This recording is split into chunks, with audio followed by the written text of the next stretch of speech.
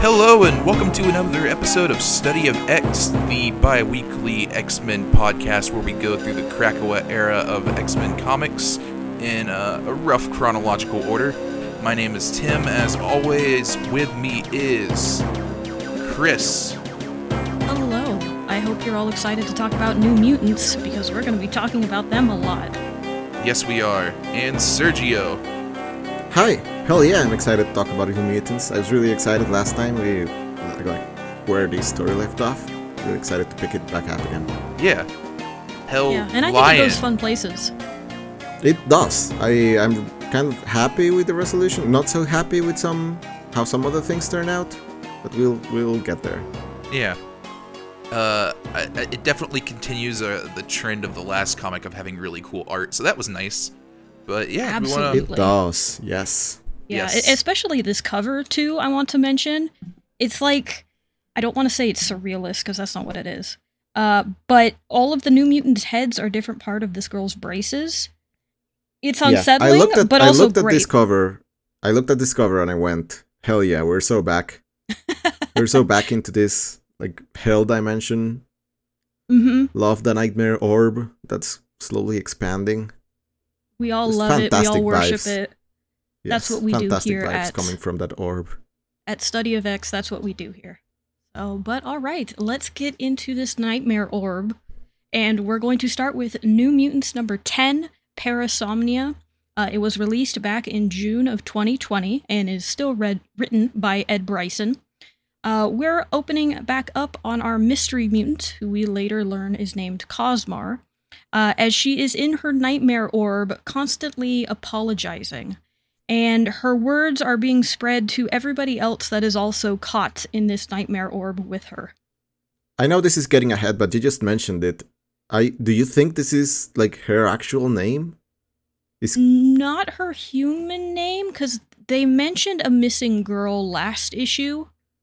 Okay, but I mean, did they, in the middle of, like, de-traumatizing her, like, handling her and bringing her back to Krakoa, take a pause for a minute for her to decide her mutant name? How does this work? I'm not sure. How, like, didn't they have better things to do than sit her down and say, hey, you can only get to Krakoa if you have a mutant name. We cannot bring you in, we cannot give you any treatment if you don't have a mutant name. I wonder, in a world with superheroes, do you think you just, like, kind of come up with a name just regardless of, like, if you have powers or not? Like a what if? Yeah, like if I was a superhero, I would be Cosmar. I think that's too fitting, like, to be a cold shot like that. Yeah.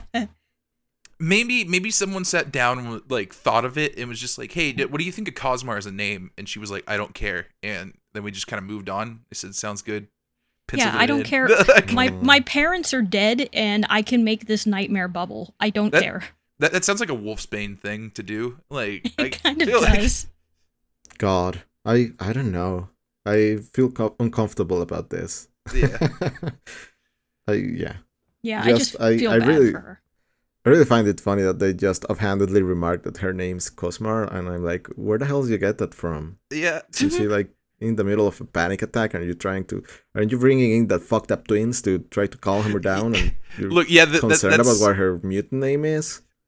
Those are obviously the two kids you bring in to try to, like, chill things out, smooth things Wouldn't over. it be more healthy? Wouldn't it be more healthy to address her by the name she actually knows, so she has something to answer her to the, like, world, and instead of calling her a brand new name? Mm-hmm.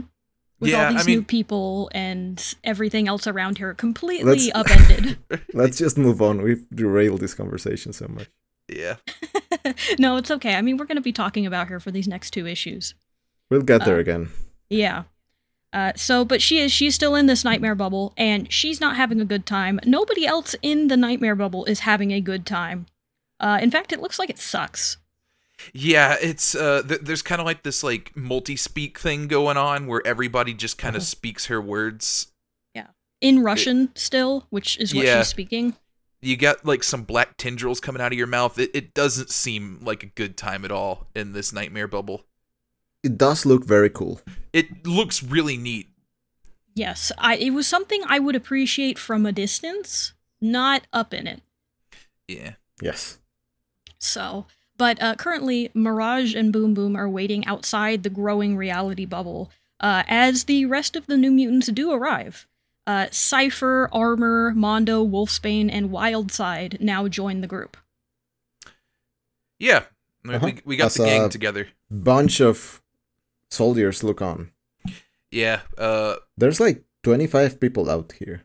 Yeah, it's just a lot of dudes just kind of watching them do their thing. Mm-hmm. Uh-huh. I mean, as they said last issue, either the mutants solve their own problem or they all die. Yeah. So for them, it's a win-win. Yeah, hopefully that status quo doesn't change. But yeah, so the gang's all here. Nobody is happy to see Wildside. No, kind of some bad blood. Clowny McWolverine Light. I don't know if it's Boom Boom's best work, but I appreciate it. Same. I think it needs some workshop, but good for her for trying. I do like his hair. Yeah. It's like bent back like that. I like his crack about the New Mutants saying sorry when they're all just they have everybody doing the creepy Russian voice. Yeah. And yeah, just everybody hates him. I don't know, it's an interesting dynamic. Mm-hmm. Well, yeah, because you have the army on one side who hates them, Wildside, who also hates them. And then the Nightmare Orb, which I wouldn't ascribe a emotion to, but hate might be a good one. It's very unfriendly at the very least. Yeah. Uh-huh. So, but we are going to cut briefly here to the capital of Carnelia, where the Prime Minister, whose name I'm not going to attempt to pronounce because I will butcher it very badly, is awoken. Do you want to give it a shot? No. This is all you. I'm gonna plead the fifth on this one and call him just Prime Minister. Just Prime Minister. I'm just gonna leave it there. Prokopovich. Prokopovich. Yeah, I think that's. Yeah, Prokopovich. Yeah. That sounds right. Prokopovich. Yeah. All right, we got it. Okay, awesome. We got it. So he is awoken about this incident, and he is going to make preparations to go out there. And we're pretty much told in this scene that he also does not like mutants. Yeah, he's not happy about this situation, and he is getting changed out of his bathrobe to go do some mutant, I guess. Mm-hmm. But we are going to leave the snowy, Russian-adjacent landscape to go back to Krakoa, where at the Academos habitat, Glob is raising a bunch of chickens. And he's having a wonderful, wonderful time of it. I love Glob and his chickens. Mm-hmm. He just wants to talk about them. Magic shuts him down. I'm like, no. Let this man talk about his chickens. Yeah, I also like the implication here where she goes to him basically to ask where everybody went, and he will tell her they went to Carnelia for a mutant. But he doesn't want to go along. He just wants to hang out here with his chickens and, make some food. Yeah. Yeah, it's so sunny and colorful here. Yeah, he's just sitting.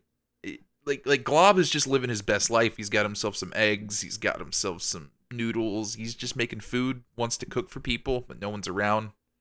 Making some laksa. Mm-hmm. Uh-huh. And Magic does ask him, while he was in Nebraska, how was it that people were able to find him so quickly? Which is where he tells her about the website Docs, where they kind of keep an eye on mutants and where they are, and tell others where mutants are. Yeah. I was not expecting we were going to go back to this specific plot point, but I guess we are. Yep. Time for some social commentary. Yeah, we're getting it.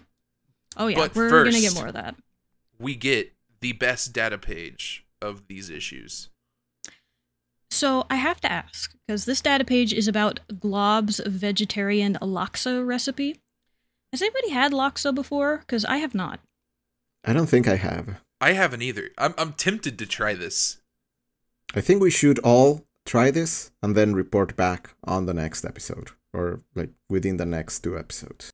I don't think any of these instructions seem particularly Yeah, It doesn't. And the ingredients are look normal enough. Yeah, like just some Curry mushrooms, paste. some cilantro. I might have to replace the lemongrass paste. I'm not sure I can provision that. But other than that, I'm pretty sure I can make this. Yeah, no, it looks simple enough. Okay. Yeah. I'm challenging y'all to make this within our next 2 recordings and report back on how the Laksa was. Yeah, we're gonna Okay. let's give it a try. Let's say 2 episodes from now. We're gonna try to make this. Mm-hmm. Yes. Yeah, We'll take pictures and we will publish it on the Twitter. Yes. I can't make any promises that I'll be able to, but I will hold both of you to that. I find that unacceptable. Well, You this got is my this last episode of the podcast. It was nice talking to all of you. I'm going to just fly out to where you are, and we're just gonna cook this one together. Okay, I think we can make that work. Okay. It'll be a Christmas miracle. Mm-hmm. Christmas vegetarian laksa. Yeah. That can be a new thing. Yeah, traditional Christmas vegetarian laksa. But yeah, so moving on from the laksa, we're back in staring at the nightmare orb. Doug's just kind of looking at it. He is absolutely fascinated by this thing, because he is able to pretty quickly figure out that this is the girl's dreams, or in this case, nightmares, made manifest. Yes. Yeah. I like the scene with them just looking at it and like just all their faces looking distorted. It's a nice looking panel. Mm-hmm. Yeah. Anything here involving the nightmare orb is wonderful. Yeah. I like how it looks like with the negative space. Look really good. Boom opts to try to blow it up. Cypher is not happy about this. No, I don't think the answer to anybody having a nightmare is to blow up the nightmare. I like Doug's idea, which is just to give her good dreams instead. Yeah. They talk a whole bunch about a neural network. Yeah. I love that term. They really do. But yeah, so we all decide to go in. Mm-hmm. Actually, I don't know if it's like a printing error or something, but there is a panel or a speech bubble that contains exactly the same text for me, and I don't know if it's intentional or if it's like an error of some kind. What page are you looking at? I'm on page 14. When they're talking about the neural network, there's at the very top, the 4th speech bubble. Doc says everyone trapped in there is connected. They're all on the same sort of neural network. And then at the very bottom, on the bottom panel, the first speech bubble, and I think it might be either Doug or Boom Boom saying it, it's the exact same text. Everyone trapped in there is connected. They're all on the same sort of neural network. Oh, yeah, I that's see it too. Yeah, that's just the same line. Yeah, I don't think that's intentional. It might be though. He's realizing, repeating yourself is a good way to emphasize something. I'm going to say it's not. I'm gonna say they accidentally repeated a line here. I don't even think it's a printing error. I think this is just a goof. Like an editing error? Yeah, maybe. Yeah. It's a little awkward to me. I had just read the exact same line, so that kind of jumped out at me. Yeah. But okay. Yeah, I don't know. So, and one other thing I would like to note here is I didn't catch its importance at first, not until the next issue, but Wolfsbane does notice that in the air it kind of spells medicine-y. This is the only time it's going to be mentioned here, but in the next issue we will find out what that means. Yeah. So, Wildside says they're being boring and is like, yeah, we would have gone in there already. There is a bunch of talking around. Yeah. It is like, hey, let's all just kind of slowly decide what we're doing about it here. But they do make a plan, and that plan is Poltergeist. I have never seen this movie. I don't know what they're talking about. Oh, have you not? Nope. Oh, it's a great movie. The exact scene, funny enough, I don't fully remember, so I'm going to take a guess. But at one point, there is kind of a ghost realm that they have to go into, so they tie a rope around someone so they can go into it, and then they can pull them out. Oh, yeah, yeah. Okay, that's close enough to what they're actually planning to do. Yeah, Mm-hmm. I buy it. Yeah, or I'm completely making it up. You should watch Poltergeist to find out, because, again, classic, wonderful movie. So, but as this is being decided, the Prime Minister arrives and gives a news interview blaming the mutants and calling this a false flag by the mutants, and that they're doing this completely on purpose. Yeah. Not a big fan of him here. Nope.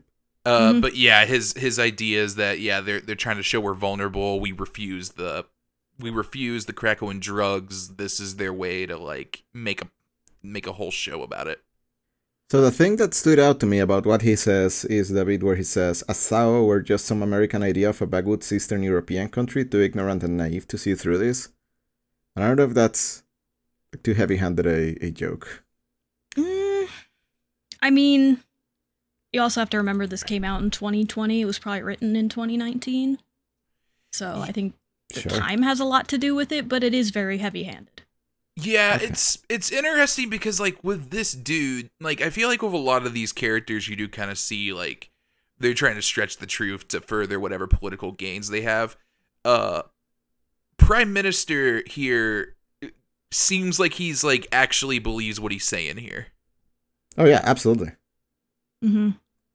Yeah, so there is some real-world commentary going on, but in a way that isn't covering a lot of how actual real-world politics end up being, which is a lot of times there are politicians that will talk about things and make up these false flag lies without actually believing in them themselves.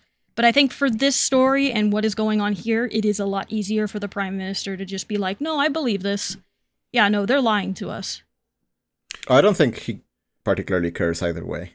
Yeah, I kind of don't think so either, but it does seem like he is very certain of what he's saying here. Interesting kind of commentary here for the media. He very much cozies up to them at first and gets mad when they're showing the mutants as not being evil, so you kind of got that going on. Uh-huh. Mm-hmm. Yeah, and we're going to get another scene of that too, where he tells, or he orders the news to start filming to see what kind of problems the mutants are causing. Right. Yeah, I mean, we're going to see this intertwine with the Docs stuff later on too. Mm-hmm. Right. Also goes and yells at the cops, or I think these are cops, I don't know what these guys are, about how they're just letting them do this. And, orders everybody to be arrested. Mm-hmm. Mm-hmm. So, but we'll get to that problem soon, because we are at the data page where Docs has come back. And this time it's basically almost a summary of what we just saw. It mimics a lot of alt-right style articles that were very prevalent in the time, at the time in the United States. This one, it references what happened in Nebraska, saying that mutants killed a bunch of people. And then, applauds the Prime Minister here for catching these evil mutants in their false flag plots and taking a stand against them. Yeah. Yeah. Yeah, not much to this data page. It's the article was written like from the point of view of someone who does not seem on the level. Yeah, this is Russia manipulation stuff. Mm-hmm. A classic straight from 2019. Straight from 2019, yep. But yeah, so we're back to the plot, and we're getting ready to go in. Armor has her armor around Doug, Wildside, and Mondo, and we got our rope tied to us, and it's black hole time. I don't remember the armor working this way before, but I think it's pretty cool that you can fit multiple people in there. Yeah, I do too. Everybody get in the mech. Mm-hmm. Yeah. Yeah, it's fun. So, and we do get briefly here of Wolfsbane and Boom Boom trying to hold off the military here while this plan is going into motion. It doesn't look like it's working. But hey, we need to solve this nightmare sphere first. And we do get this beautiful 2-page look at the gang basically running into the nightmare sphere and just everything in it. You have some of the guards. You have, some of our other mutant friends in here, and it is a nightmarish hellscape like you would imagine it. It looks great. I love it. Yeah, it's good stuff. Mm-hmm. There's some visual foreshadowing of where we're going to go in a little bit. Oh, yeah. Yeah. And you can also get the glimpses in here that this is the mind of a child because you have some childlike drawings everywhere. Yes. And all of that going on. There's a fucked up frog. Mm-hmm. Yeah, I don't know what his specific nightmare-inducing property is, but he's cool. He's a cool little guy. Yeah, just hanging out. Got some little blobs of stuff on him. Yeah. But yeah, this is a gorgeous spread here. The art in this issue is very good. Yeah, lovely. But yeah, thankfully we have encountered our nightmare mutant. Mm-hmm. She is asleep in the center, and as they all approach, we get to learn a little bit more of their plan. They're going to have Wildside use his powers to induce good dreams in her, and hopefully break the spell that everybody is caught in. However, before he is able to touch her, so he can use his powers, she wakes up briefly, and the nightmare itself attacks Armor. Yeah, things are not going well. Everybody's kind of just trapped in this mech suit here we got going on, and can't really do much about it. Mm-hmm. Yeah, the some of the nightmare creatures here almost remind me of deep sea fish that you would see sometimes, but they're neon colors up against this black background. One of them does cut the rope that is their safety line, so they are trapped in there, and Armor is beginning to lose consciousness because she can only keep her power up for so long, and her getting hurt while that is happening means time goes by a lot quicker. Things aren't doing too hot.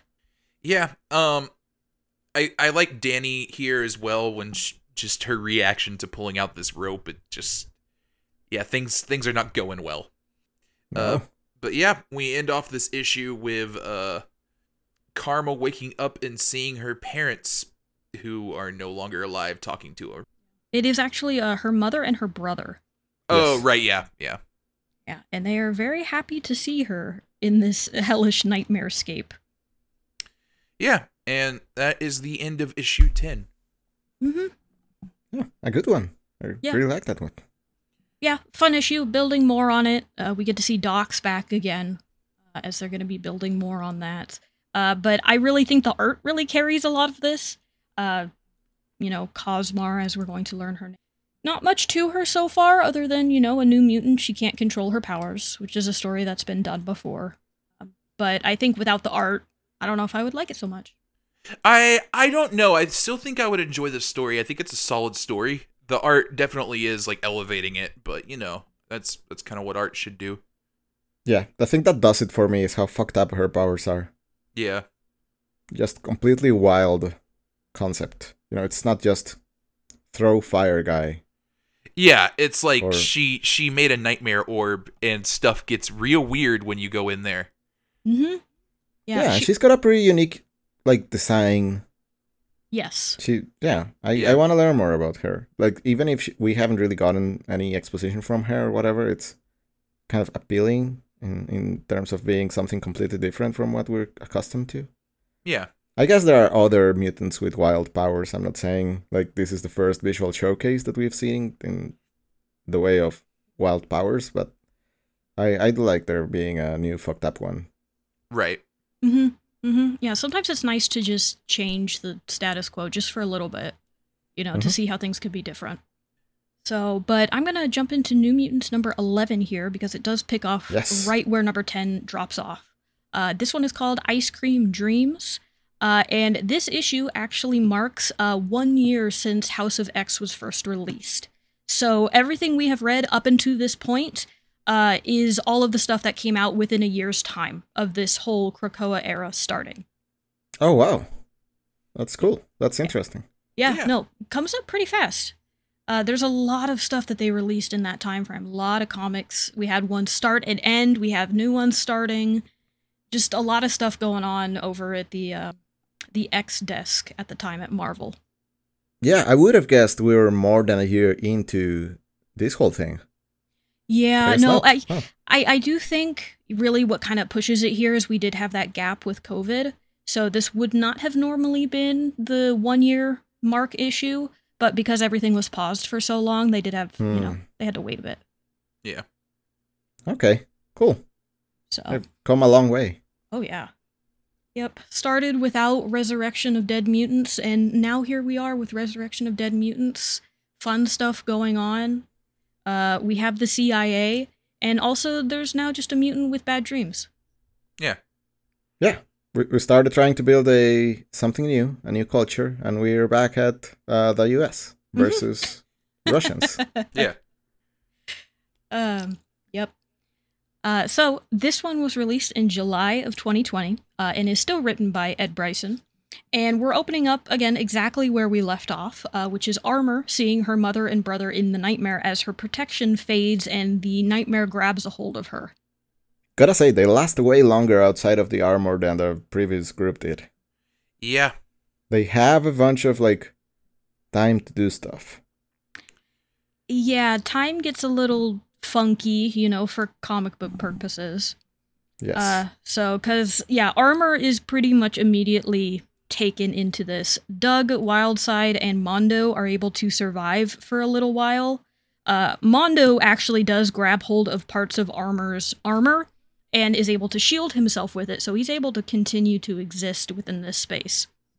Right. Yeah, we got a real sense of urgency going on now where Cypher's just we got to get this thing, settled now.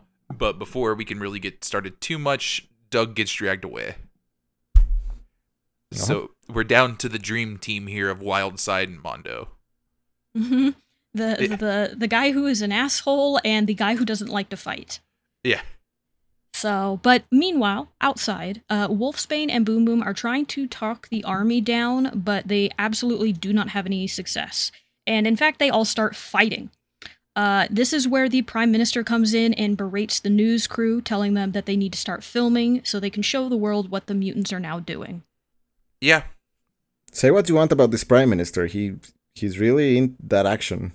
Yeah, he dude just went right there on the front lines. Yeah, It's meters away from Boom Boom.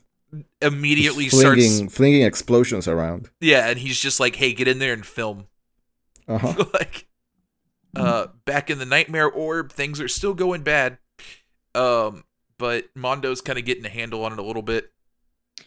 Yeah, I did have a question. For Mondo, I thought his power was related to the Earth, and anything he picks up related to the Earth, he can kind of have part of that become him. Does that extend to things that are not related to the Earth? Because it looks like that here. He's able to pick up pieces of Armor's armor and then just reassemble it. Yeah, hold on. I'm going to look up this guy's power set. Yeah, because I'm wondering if his power is more he can grab hold of something and then make his whole body be covered in that. So if he grabbed a diamond, he could become diamond. Yeah, it's not necessarily Earth, it's just matter absorption in general. Yeah. Got it. Okay, then I had his powers wrong then. Yeah, he's definitely got a armor film on top of himself. Right.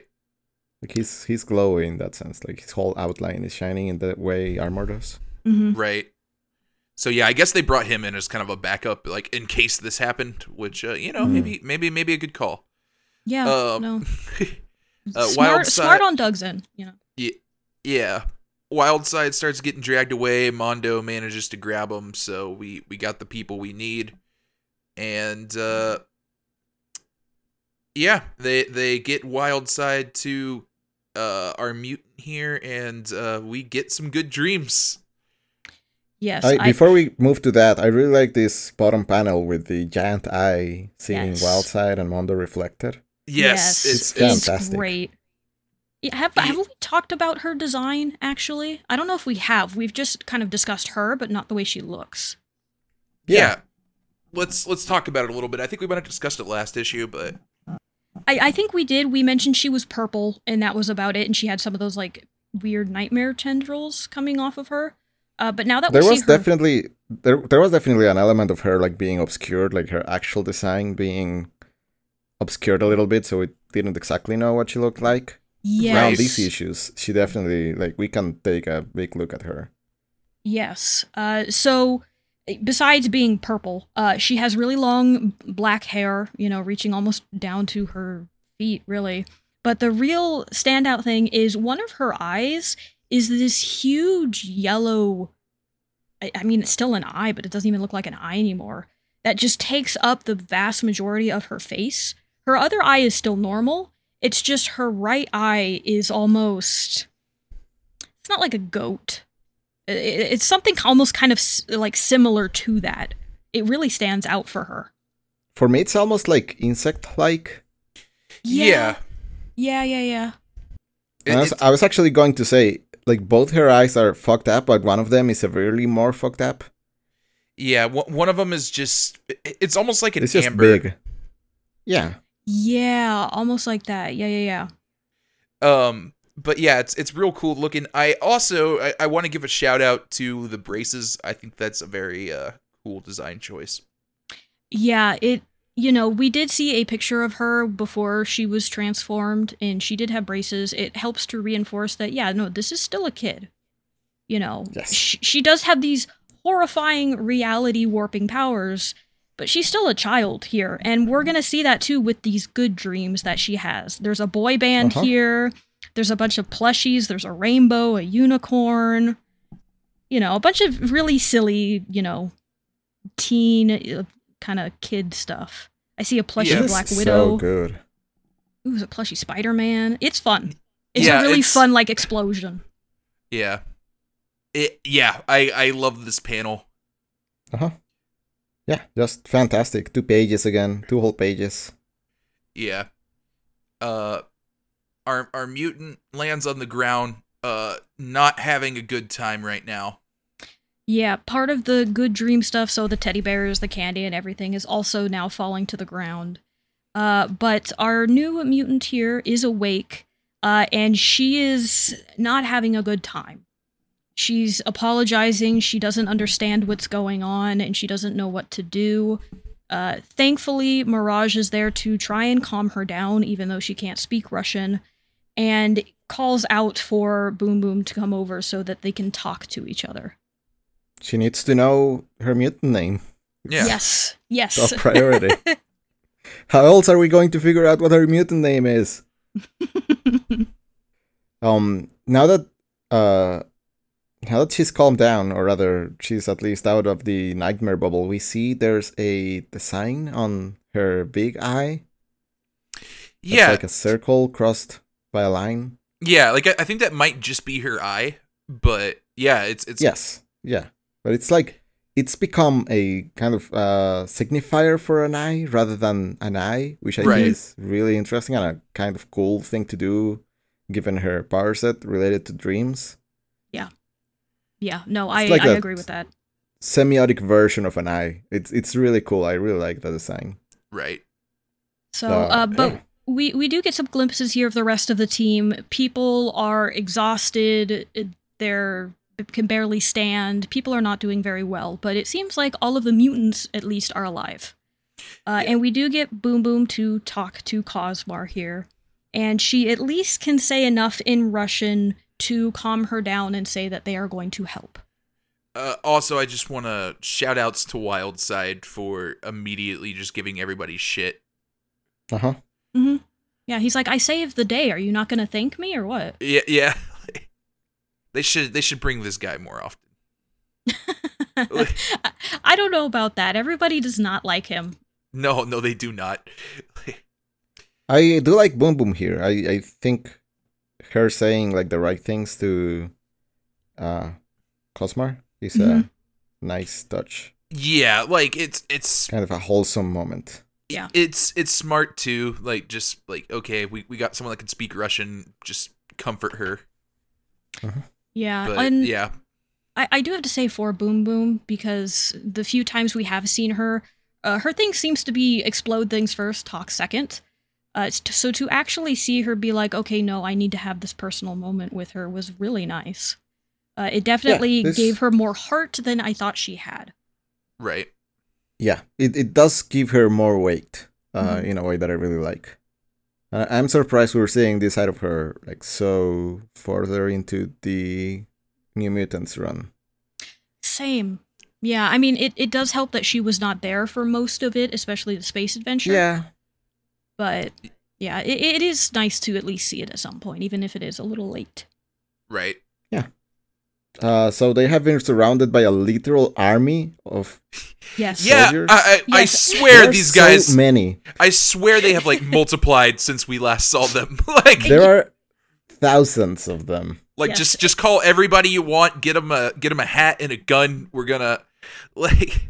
I mean, It's- that might, we joke that might be how it works. It's kind of like how it is here in Los Angeles, but with the cops. If there is something going on, yeah, maybe you'll start out with like 2 cop cars. By the end of it, there's going to be a dozen or more.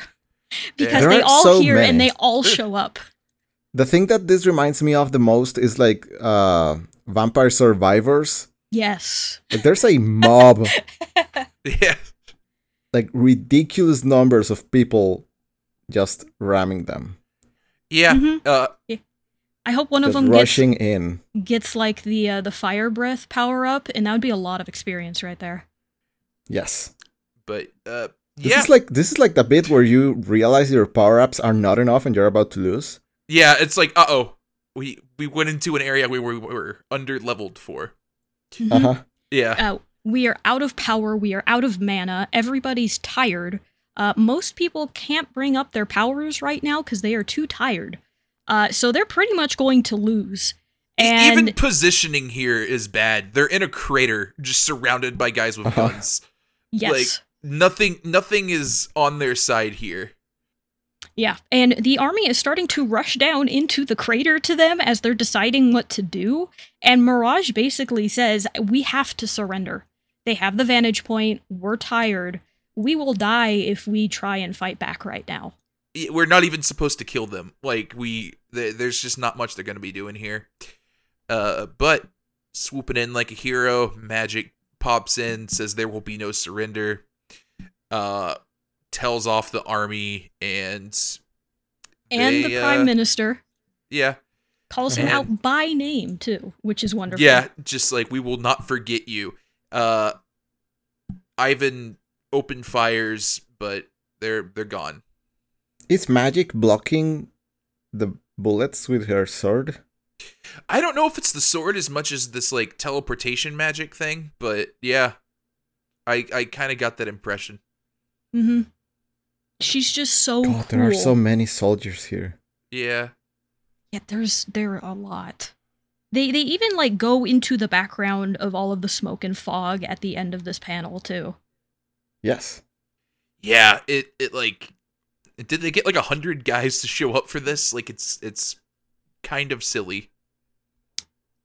So, but we do have a data page here, again from Docs, this time about the Carnelian carnage that has happened. And they identify the mutants involved, as well as a new mutant that they don't have a name for. And it seems that the Prime Minister has issued an arrest warrant for all of these mutants, but they have not got any of them. And we also get a fun addition here at the end of this Docs article of a comment section. That, again, very on the nose as to what it is trying to copy. A lot of alt-right type messaging and writing, as well as the obvious, hey, there are a couple of bots in here. Some of these people aren't real. Some of them are asking questions that are not even related to anything. But still pushing the message that, hey, this is the alt-right, but with a different name. Yeah, I don't know about you guys. I do not want to see that man's dank memes. No, I really don't. Mm-hmm. But yeah, Dave 405 thinks it's a hoax because he's never heard of Carnelia. Yep. K-Rock, don't arrest them, shoot them. I've seen that on way too many articles. Trask was right is a hell of a username. Yeah. That one is a choice to have as your name. But hey, it tells you everything you need to know about that kind of person. Right. I'm almost surprised there is not an obvious like Russian plant. Yeah. username in here. That really does feel like the vibe. Yeah, no, I'm I surprised feel like there should wasn't. have been something either in the body of the article or the comments that revealed that the writer was a Carnelian Yes. contributor. Yes, or something like that. There should be an author entry somewhere with a Russian sounding name, just to really, really push that narrative. Mm-hmm. Right. But Yeah. seeing as they're building this up again, I imagine we're going to see it again. In Yes. fact, towards the end of this, we're kind of going to get a hint at that. So we might get somewhere. We will have to see. Yeah. So we're back on Krakoa. Healer is taking a look at everybody. Mm-hmm. And like I mentioned, when Wolfsbane said that she smelled something medicine-y, it seems that Cosmar is able to produce an anesthetic as part of her powers, which is trying to keep her asleep so the nightmare sphere can continue to grow. And if you get caught in it, you get some of that in you, and it's harder to wake up. Yeah. This is also the moment where we get the name Cosmar. Yes. Yeah, Healer gets corrected when he just says the new mutant, and yeah, we're just calling her Cosmar now. Yeah, Armor somehow knows this. Yep. Yeah, not really explained why, but that is her name and is what people are going to be calling her. I think this is Karma. Oh, is this Karma? Yeah, Armor's all sad in the corner. Oh, yes. Okay, now I see her. That was my mistake. Yeah. But She's got the robot leg. yeah. But yeah, Wildside's like, I see ya. And Armor's not having a good time. Yeah. I don't know 100% about her background, but I do know that her mother and her brother are very dead. So she is having a tough time having seen them again and them acting like they were alive, which is really messed up. Yeah. So it makes sense that she is really struggling with this. Yeah, even when the New Mutants win, they come away with the emotional trauma. Mm-hmm. But yeah, that's why Wildside calls them a bunch of babies. Yeah. So we get another data page right after this about a entry from Boom Boom's diary. Yeah, a lot of text here. Some fun stuff, like she calls Cosmar Freddy Krueger, which is fun. We do learn that the security guards in Carnalia apparently died. Those were one of the first ones to be brought up into the nightmare bubble. Unclear how they died, but they're very dead, apparently, which sucks. And then she ends it saying maybe she might go back to Brazil. She's not sure. After Nebraska and this, she's kind of feeling adrift. Please don't go back to Brazil. Yeah, we could stay away from that if we want. But yeah, New Mutants haven't been exactly racking up the wins here. No. I mean, they've come away alive, but I mean, like you just said, they're still losing. Yeah. Two things here. I like seeing some more of Boom Boom's like softer side here. Mm-hmm. Really endears me to the character in a way that I hadn't been since ever. And the second observation that I had that kind of stood out to me was I find it interesting how she assesses Power's worth based on like combat ability, and she's thinking about how each power fits in a team. She says everyone knows that a very good team has a leader, a powerhouse, a flyer, a psychic, and a nightmare machine, and I think it's interesting how she can only visualize the worth of a power or put them in a context that is inherently like hostile or like violent, and I think that's interesting. I think that's a very interesting thing, and I don't know if it's going somewhere, and I don't know enough about her character to like know if there is something there beyond that like interesting quip. Yeah, but I think it's a very interesting perspective. Like the way she measures it is that's about where does she fit in a strike team, basically. Right. Yeah. And yeah, that's pretty on brand for Boom Boom, actually, because she was one of the members of Cable's like original X-Force, and they were very much like run like this is a military operation. Like we are like a special ops like unit. So that kind of is a lot of her mindset since like when she was a kid. Yeah, I think that's very like sharp writing in there. Just a little tidbit of and probably the most telling thing of this whole data page that I really stood up to me. I really liked that bit. Right. But yeah, that is very much in character for her, and yeah, I agree that is pretty sharp writing. But yeah, we go back to Cosmar, who was in a container. A big glass dome. Yeah. she's got some leaves in there. Yeah, I bet Krakoa probably grew this for them when they asked. But yeah, she is put in here for her safety and the safety of others, because when she falls asleep, her dreams or nightmares just become reality. So, Mirage here is going to have Maxine and Manon make sure that, one, she stays awake, or if she falls asleep, that she has good dreams and not bad ones. Who? I wouldn't leave these two in charge. No. Who suggested this? It's like, yeah, let's let the Nightmare twins do it. Like, I don't know. I don't know. This is so irresponsible. Yeah. Like, maybe everybody else was busy, and they're like, well, we just need something in the meantime for her while we figure out how to work through her trauma of her parents dying. But yeah, no, I wouldn't let these two kids be put in charge of a goldfish.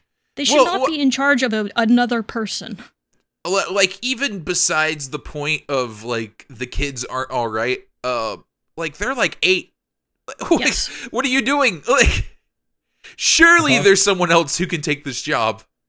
This is, have you seen The Sandman? Or have you read The Sandman? Yes. This is like the very beginning of The Sandman, where there's 2 guards. Oh, right, yes. That cannot fall asleep, and that's how he, like, sneaks out. Yeah. Yes, one of them finally does fall asleep.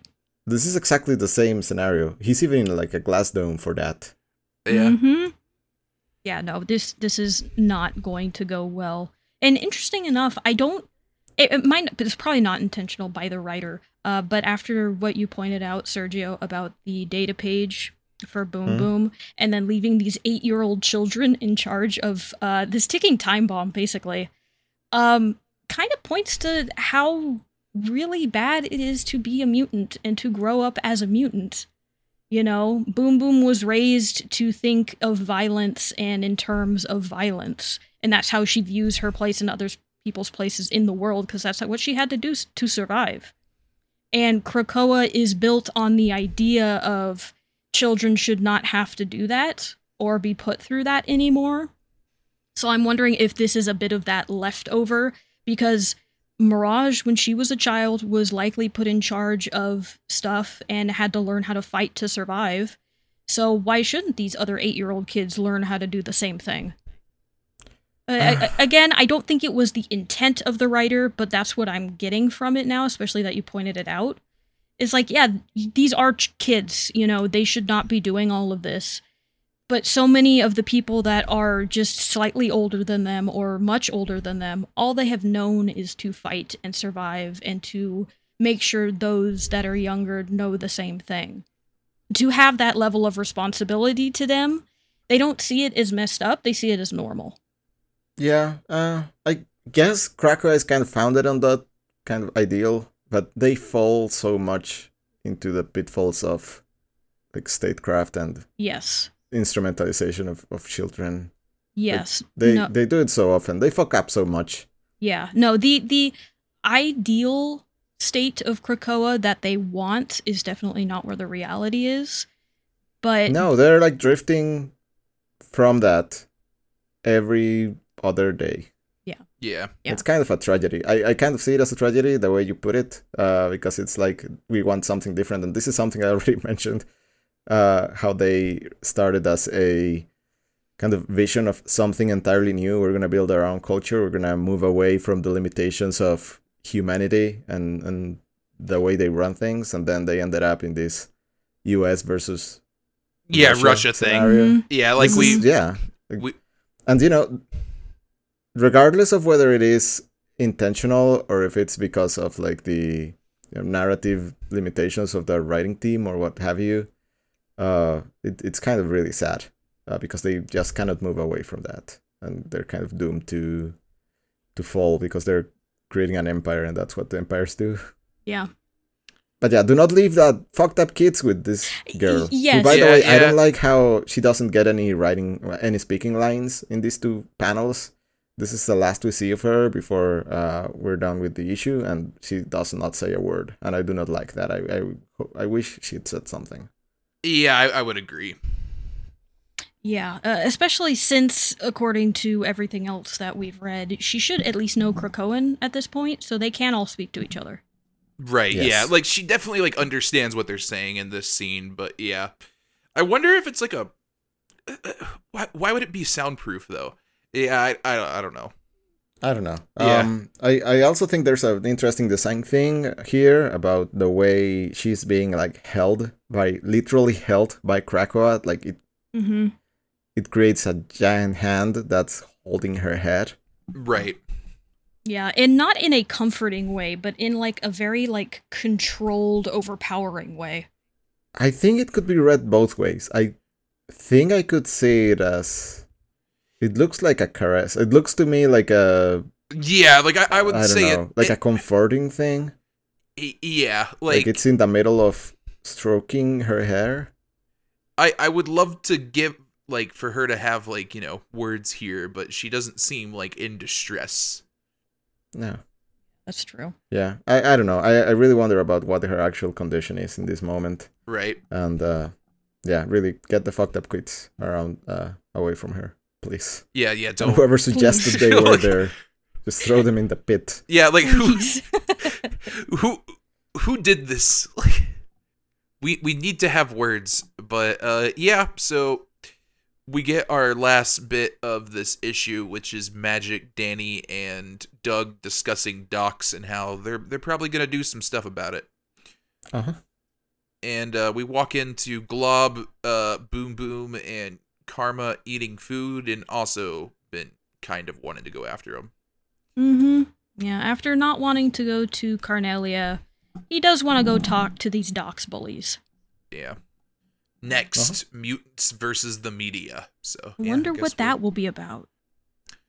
But yeah, that's New Mutants. Yeah, good couple of issues. I really like them overall, even if some of the decisions made at the end were not, my perfect liking. But I think they're very reasonable, serviceable issues. Yeah. Really pretty too. Yeah, I would agree with that. I like this as an introduction for this new character. She has a striking design. Like we've said, she has a striking power set, especially when drawn in this way. So I agree. I would have liked to have seen her talk a bit more, but I can also see that the comic really just wanted to wrap this up and move on to the next thing, which is probably why they didn't have her talk. Unfortunate, but I can see the reasoning behind it. I hope we see her again soon. I would love to know more about her and see how she navigates this new space that she's now in. But we'll see where that goes, because it sounds like Docs is going to be next. I really hope we see her again, and soon. Yes. So, not particularly looking forward to like X-Men's take on alt-right media, but we'll see how that goes.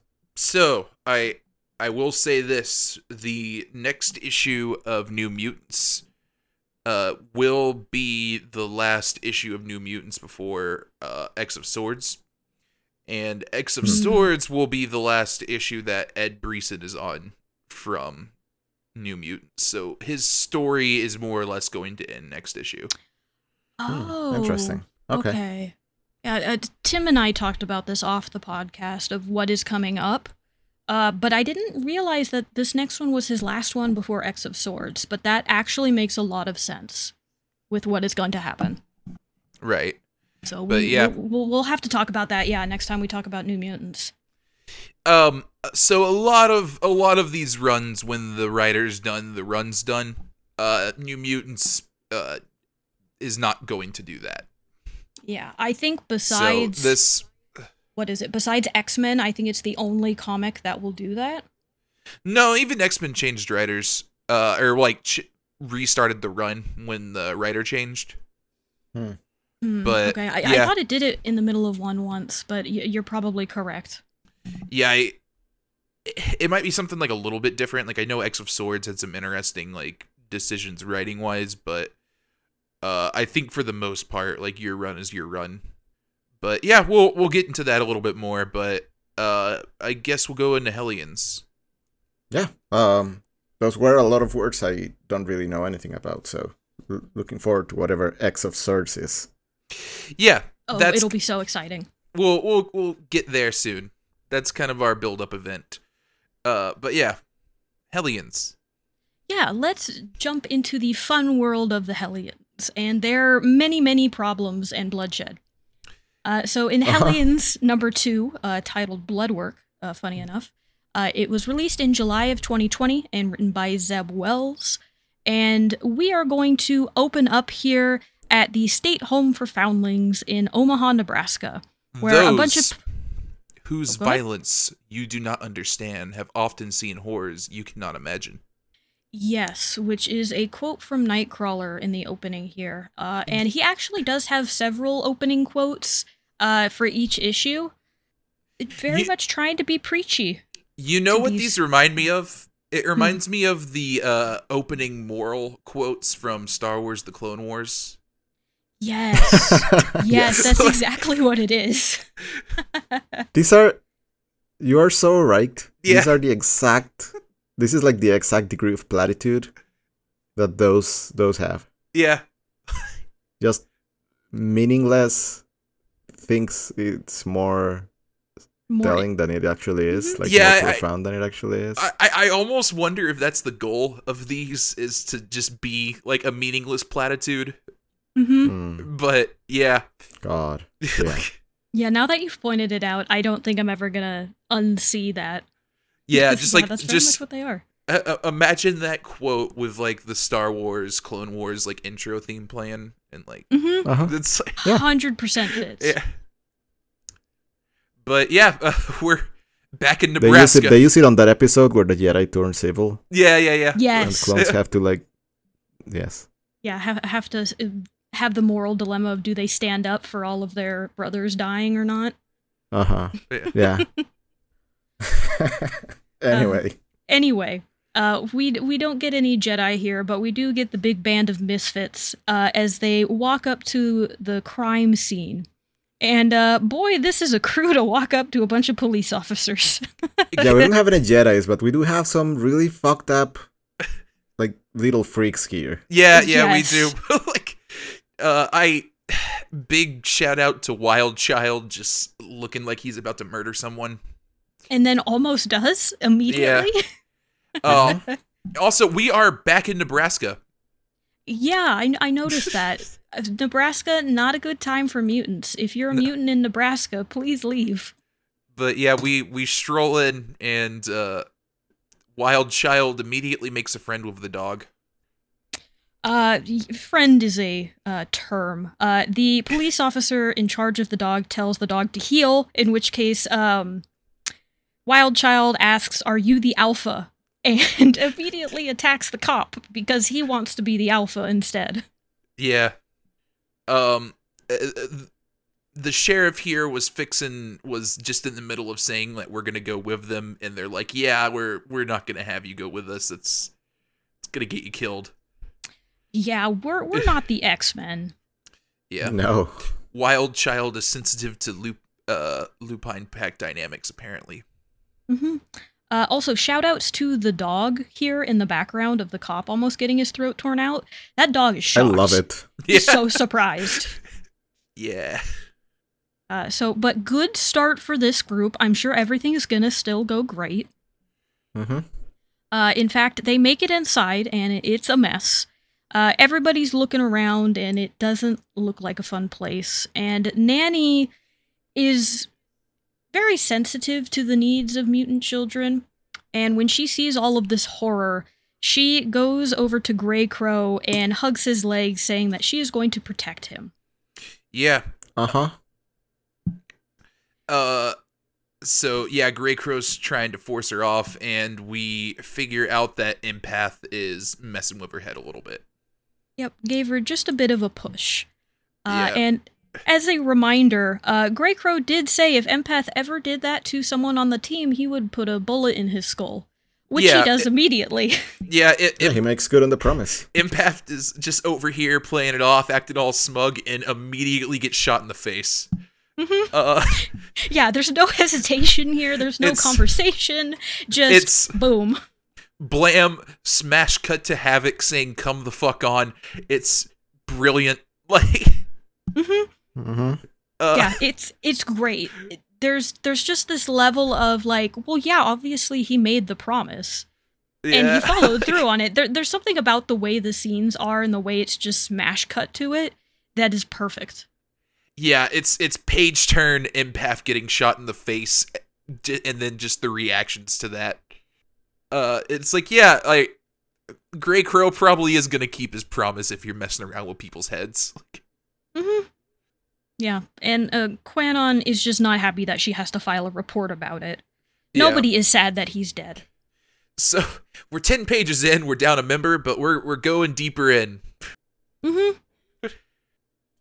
we'll see how this goes. And as the crew is continuing on here, Havoc starts to talk to Quanon about maybe he shouldn't be on this team. He doesn't really fit in with all of these weirdos and murderers. But she disagrees because apparently his mind is an absolute mess. Yeah. And he immediately looks in a mirror and sees just a real messed up version of himself looking back at him. So, laughing evilly. Yeah. Even have the squiggly, text box around it and everything. But he is told to look alive because we are in the creepy cloning room now. Nanny tries to talk to Grey Crow because Grey Crow was born, and reborn of Sinister's bidding, but he doesn't want to talk about it.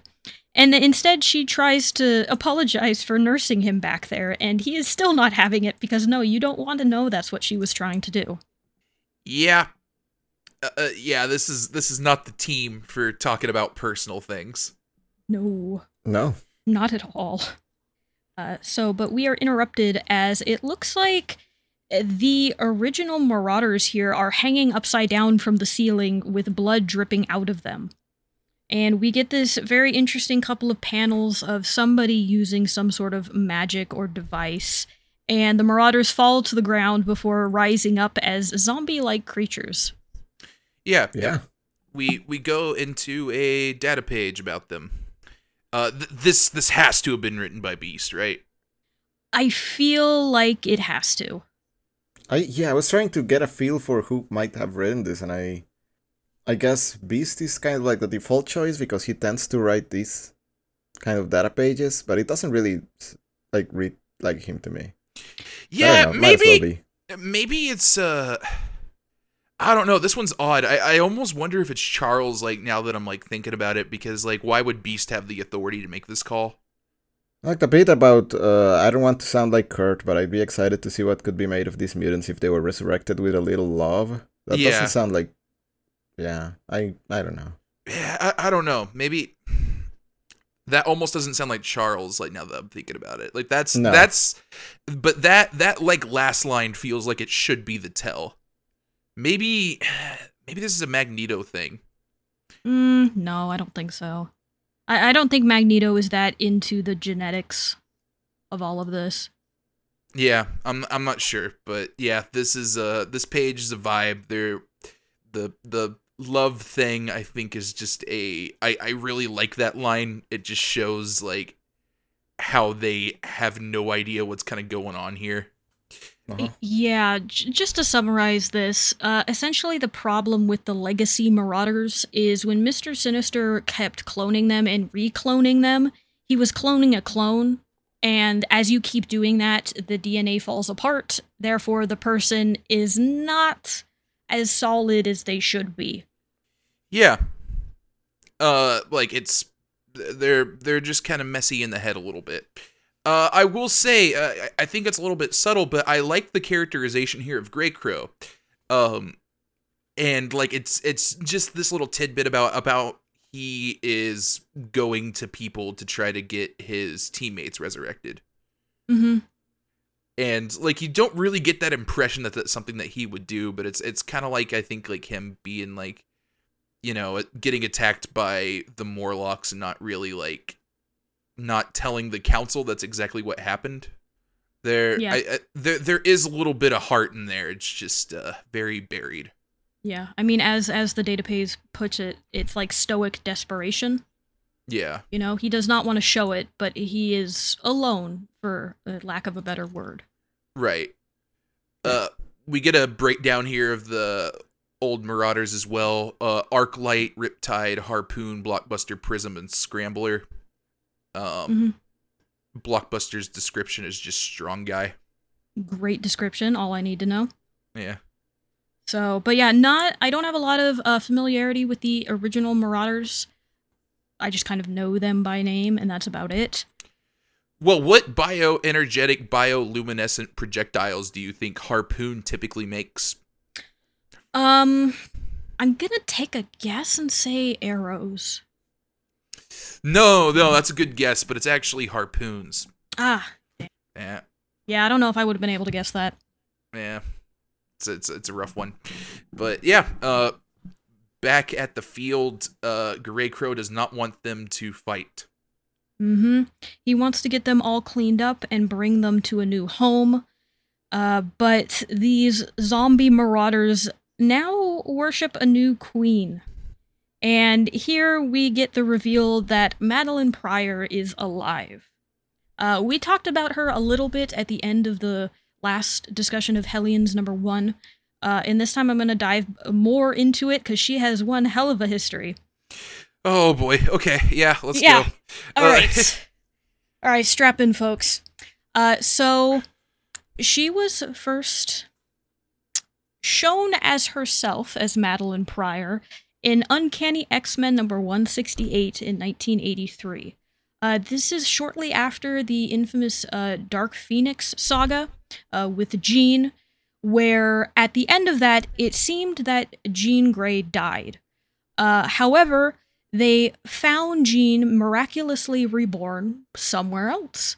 And this Jean is who we now know as Madeline Pryor. Go ahead. A little bit of context. They did think she was a separate person. She just looks a lot like Jean. Yes, too much like Jean. In fact, she is a clone of Jean Grey made by Mr. Sinister. However, she was not told this. She was made to believe that she was in fact Jean Grey. She had all of her memories, she had the same powers, so on and so forth. So when she went back, didn't actually have powers or memories in like the first appearance of her. Like for like the whole thing with like her getting married to Scott and whatnot, she was just like a completely separate person from Jean. Did she not? I thought she had her powers by that point. Nope, she was just a normal human that looks a lot like Jean Grey. Okay. Well, she, believing she was Jean, like Tim said, got married to Cyclops, and they even had a baby. However, at around the time that this baby was born is when the real Jean Grey came back. And Mr. Sinister, not wanting his clone to be found out, decided to kidnap the baby and try and kidnap his clone again to erase all evidence of his involvement in this. Madeline Pryor did not take this well. If you steal a woman's baby, she's not going to be happy. And she really was not, and was doing everything in her power to get her baby back. And it's around this time that I believe her powers reawaken. You can correct me if I'm wrong, Tim. That's probably correct. And trying to get her son back, she is not successful.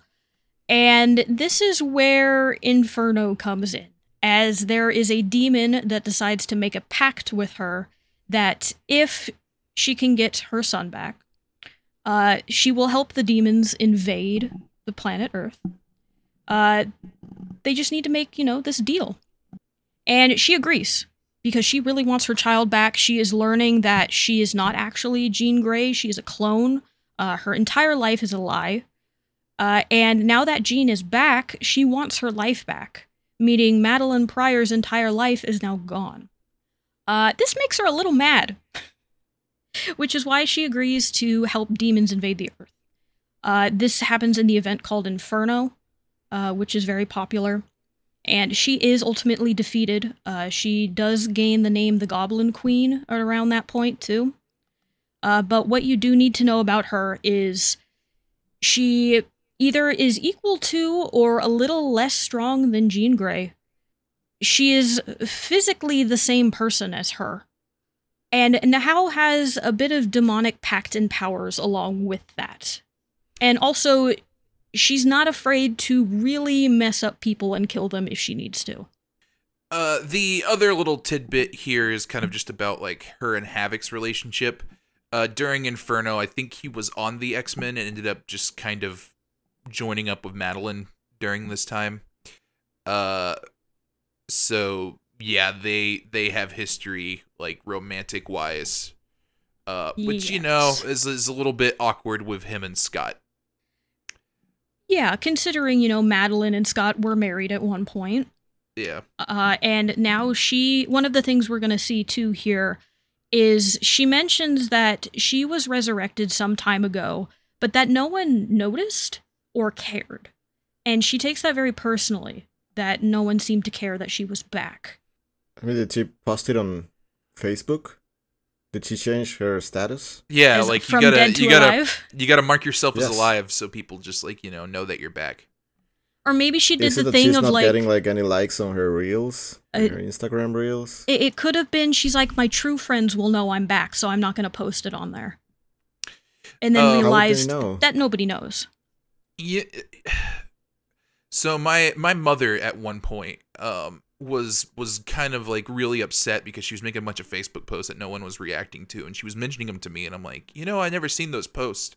And I looked at her settings and saw that she had it set to only post to people that she went to college with. And I wonder if Madeline did that. Maybe. That might be it.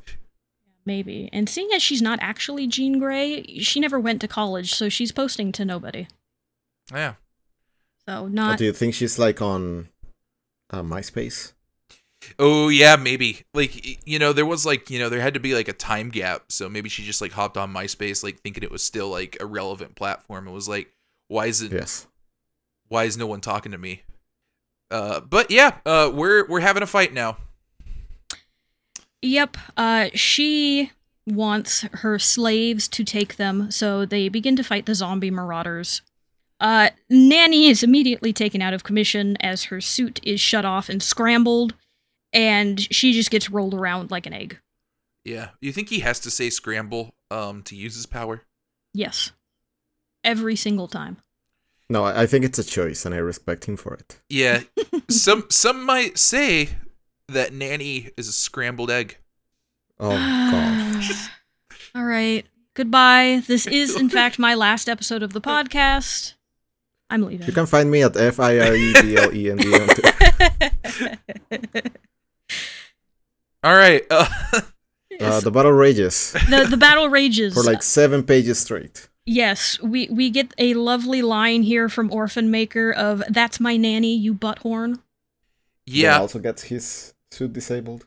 Yeah. I love this. Havoc realizes that things are not going right with Prism and says like, somebody switch with me, and it's like, no, this is not that kind of team, man. No. Like, maybe if Scott was here and everybody else, yeah, you could tag out with somebody else. But thankfully, it looks like Maddie might still have some feelings for him. Whether those are good for him, I don't think so, because his mouth is instead magicked away. But she saves his life, at least briefly. Also, Prism might be dead. He got kind of shattered here. Yes, I'm going to assume very dead. Yeah. But yeah, she's doing some creepy stuff. He says, "You're bleeding." She gets rid of his mouth and says, "You will too." So, yeah, it might be a threat. A little bit. Maybe he is deserved on this team of misfits. We'll see. The people with the armor suits keep going after Scrambler. Continues not to work out. Yeah, no, bad matchup. Not a good time. And Havoc walks off with Madeline. Yeah, and Quanon is attacked, and she's barely able to keep up. Grey Crow is fighting Arclight, but she is able to disarm him for a moment by pretending to be better before he is stabbed in the back. Yeah. And everybody that isn't Psylocke gets carried away. And Wildchild. Wildchild. Yeah, she hides behind one of the cloning eggs here and waiting for the rest of them to leave. And she notices that Wild Child is there, and that Wild Child smells blood and notices that she is injured. And she, knowing what is coming, is like, do we really have to do this right now? And we end as Wild Child attacks Quanon because she is in a moment of weakness, and that is the time when you strike the Alpha. Remember when the Quiet Council was like, yeah, let's give this sinister idea a shot. Yeah. It's it's a great plan. Rehabilitation through destruction. I'm sure that's gonna go well. Yeah, this was an attempt was made. I do appreciate how we all clocked this was a disaster, and it immediately became a disaster. It's one of those moments where it's like, it should go this way. Oh, it did? Awesome. Yeah. Yeah. Not a lot to say about this issue, I don't think. Yeah, it kind of goes about where you would realistically expect it to go. This team is uncoordinated, and they just are not. They're not working well together. No, it's harder to find a less gelled together team than this group. Yeah. But yeah, fun times. We'll see who wins this fight of dominance between Quanon and Wild Child. I have a feeling she will, but I'm sure we will find that out next time. Yeah, and next time we will continue this, because on our next episode we will be covering issues 3 and 4 of Hellions and issue 10 of Marauders. Woo! We're gonna go back to our friends at the Marauders. I'm so excited. Oh, remember Marauders? Mm-hmm. Yeah. Yep, that is still there, still a thing. Kate is still dead, as far as we know. We still have not resolved Even though that. we've seen her several times since that happened. Yes, in different issues. Hey, alive and well. Excalibur Kate was a dream, I think. That is yes, correct, yeah. It was a different reality. Yeah, parallel universe Kate. Doesn't count. Okay, I think we've still seen her a couple of times. Yes, in Wolverine. Yeah, we saw her there. That, I don't know, shrug. Wasn't she in one of the giant-sized X-Men stuff? I don't think... you know where she was? She was in X-Men/Fantastic Four. Yes, she was there. Okay, yeah, that's right. God, it's been a while. Yeah, and just think that all came out in the span of a year.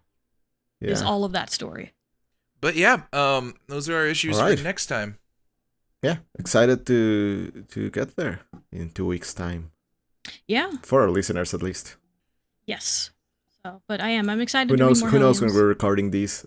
Christmas is coming up. Yes, by the time you listen to this episode, we have probably recorded something. But until then, it is an ephemeral maybe. Yeah. But yeah, all right. That's our episode. Do we want to? You guys want to tell them where they can find you? Yes. Before that, however, if you enjoyed this podcast and loved reading along with us, if you could give us a review on your favorite podcasting app of choice, that would be great. And if you want to follow us on social media, where we will post our Laksa, where we're going to post reminders of episodes that are coming out, as well as our upcoming reading order that we have going on. You can follow us at Study of X on Twitter, also known as X, Tumblr, and now Blue Sky. We have accounts all 3 of those places. And if you have a question, comment, or maybe a little tidbit that we missed that you want us to know, go ahead and send us an email at studyofx@gmail.com, and we might read it here on the show. If you are looking for me on social media, you can find me at Soniques on Blue Sky. That is SAWNEEKS. Don't post there too much. I lurk a whole lot. But I have been talking about Final Fantasy XIV again, just as a warning. And Fireblend, if they are looking to find you to tell you about more wonderful vegetarian recipes, where can they find you? Before that, I'm so happy that we named this podcast before Twitter became X. I was thinking that too. Yeah. We are not actually studying the social media service. We are studying X-Men. Yes, that is a dissertation level of study that would take a lifetime to do. Yeah. I also don't like Elon Musk, so Imagine we would have something ended I'm up with another name because it like had that like the conflict with the new service. Yeah. Yeah. Yeah, And so, I really like our name. I do do too. too. Like it's a good name. so yeah, I'm happy we got to it first. Yes. Take that, Elon Musk. Yeah. Got him. X gonna If give you it want to to find me, you can find me at Fireblend on co-host and Blue Sky. That's FireBlend. And Tim, if people are trying to find a nightmare sphere to wonder at and look at, where should they find you, and how do they get in touch? Yeah, you can find me in my nightmares, which is confusingly, just very lost looking around the spice aisle at the grocery store trying to figure out some stuff to make some vegetarian laksa with. Oh, that's what you two are going with? I was expecting a joke about nursing egg. That would have been it would have been good, but I just like, There will be another chance for that. yeah. I'm sure. Oh yeah, I mean, we're going to Hellions next week. I'm sure we can come up with a joke about Nanny. All right. All right, Had a great friends. fall.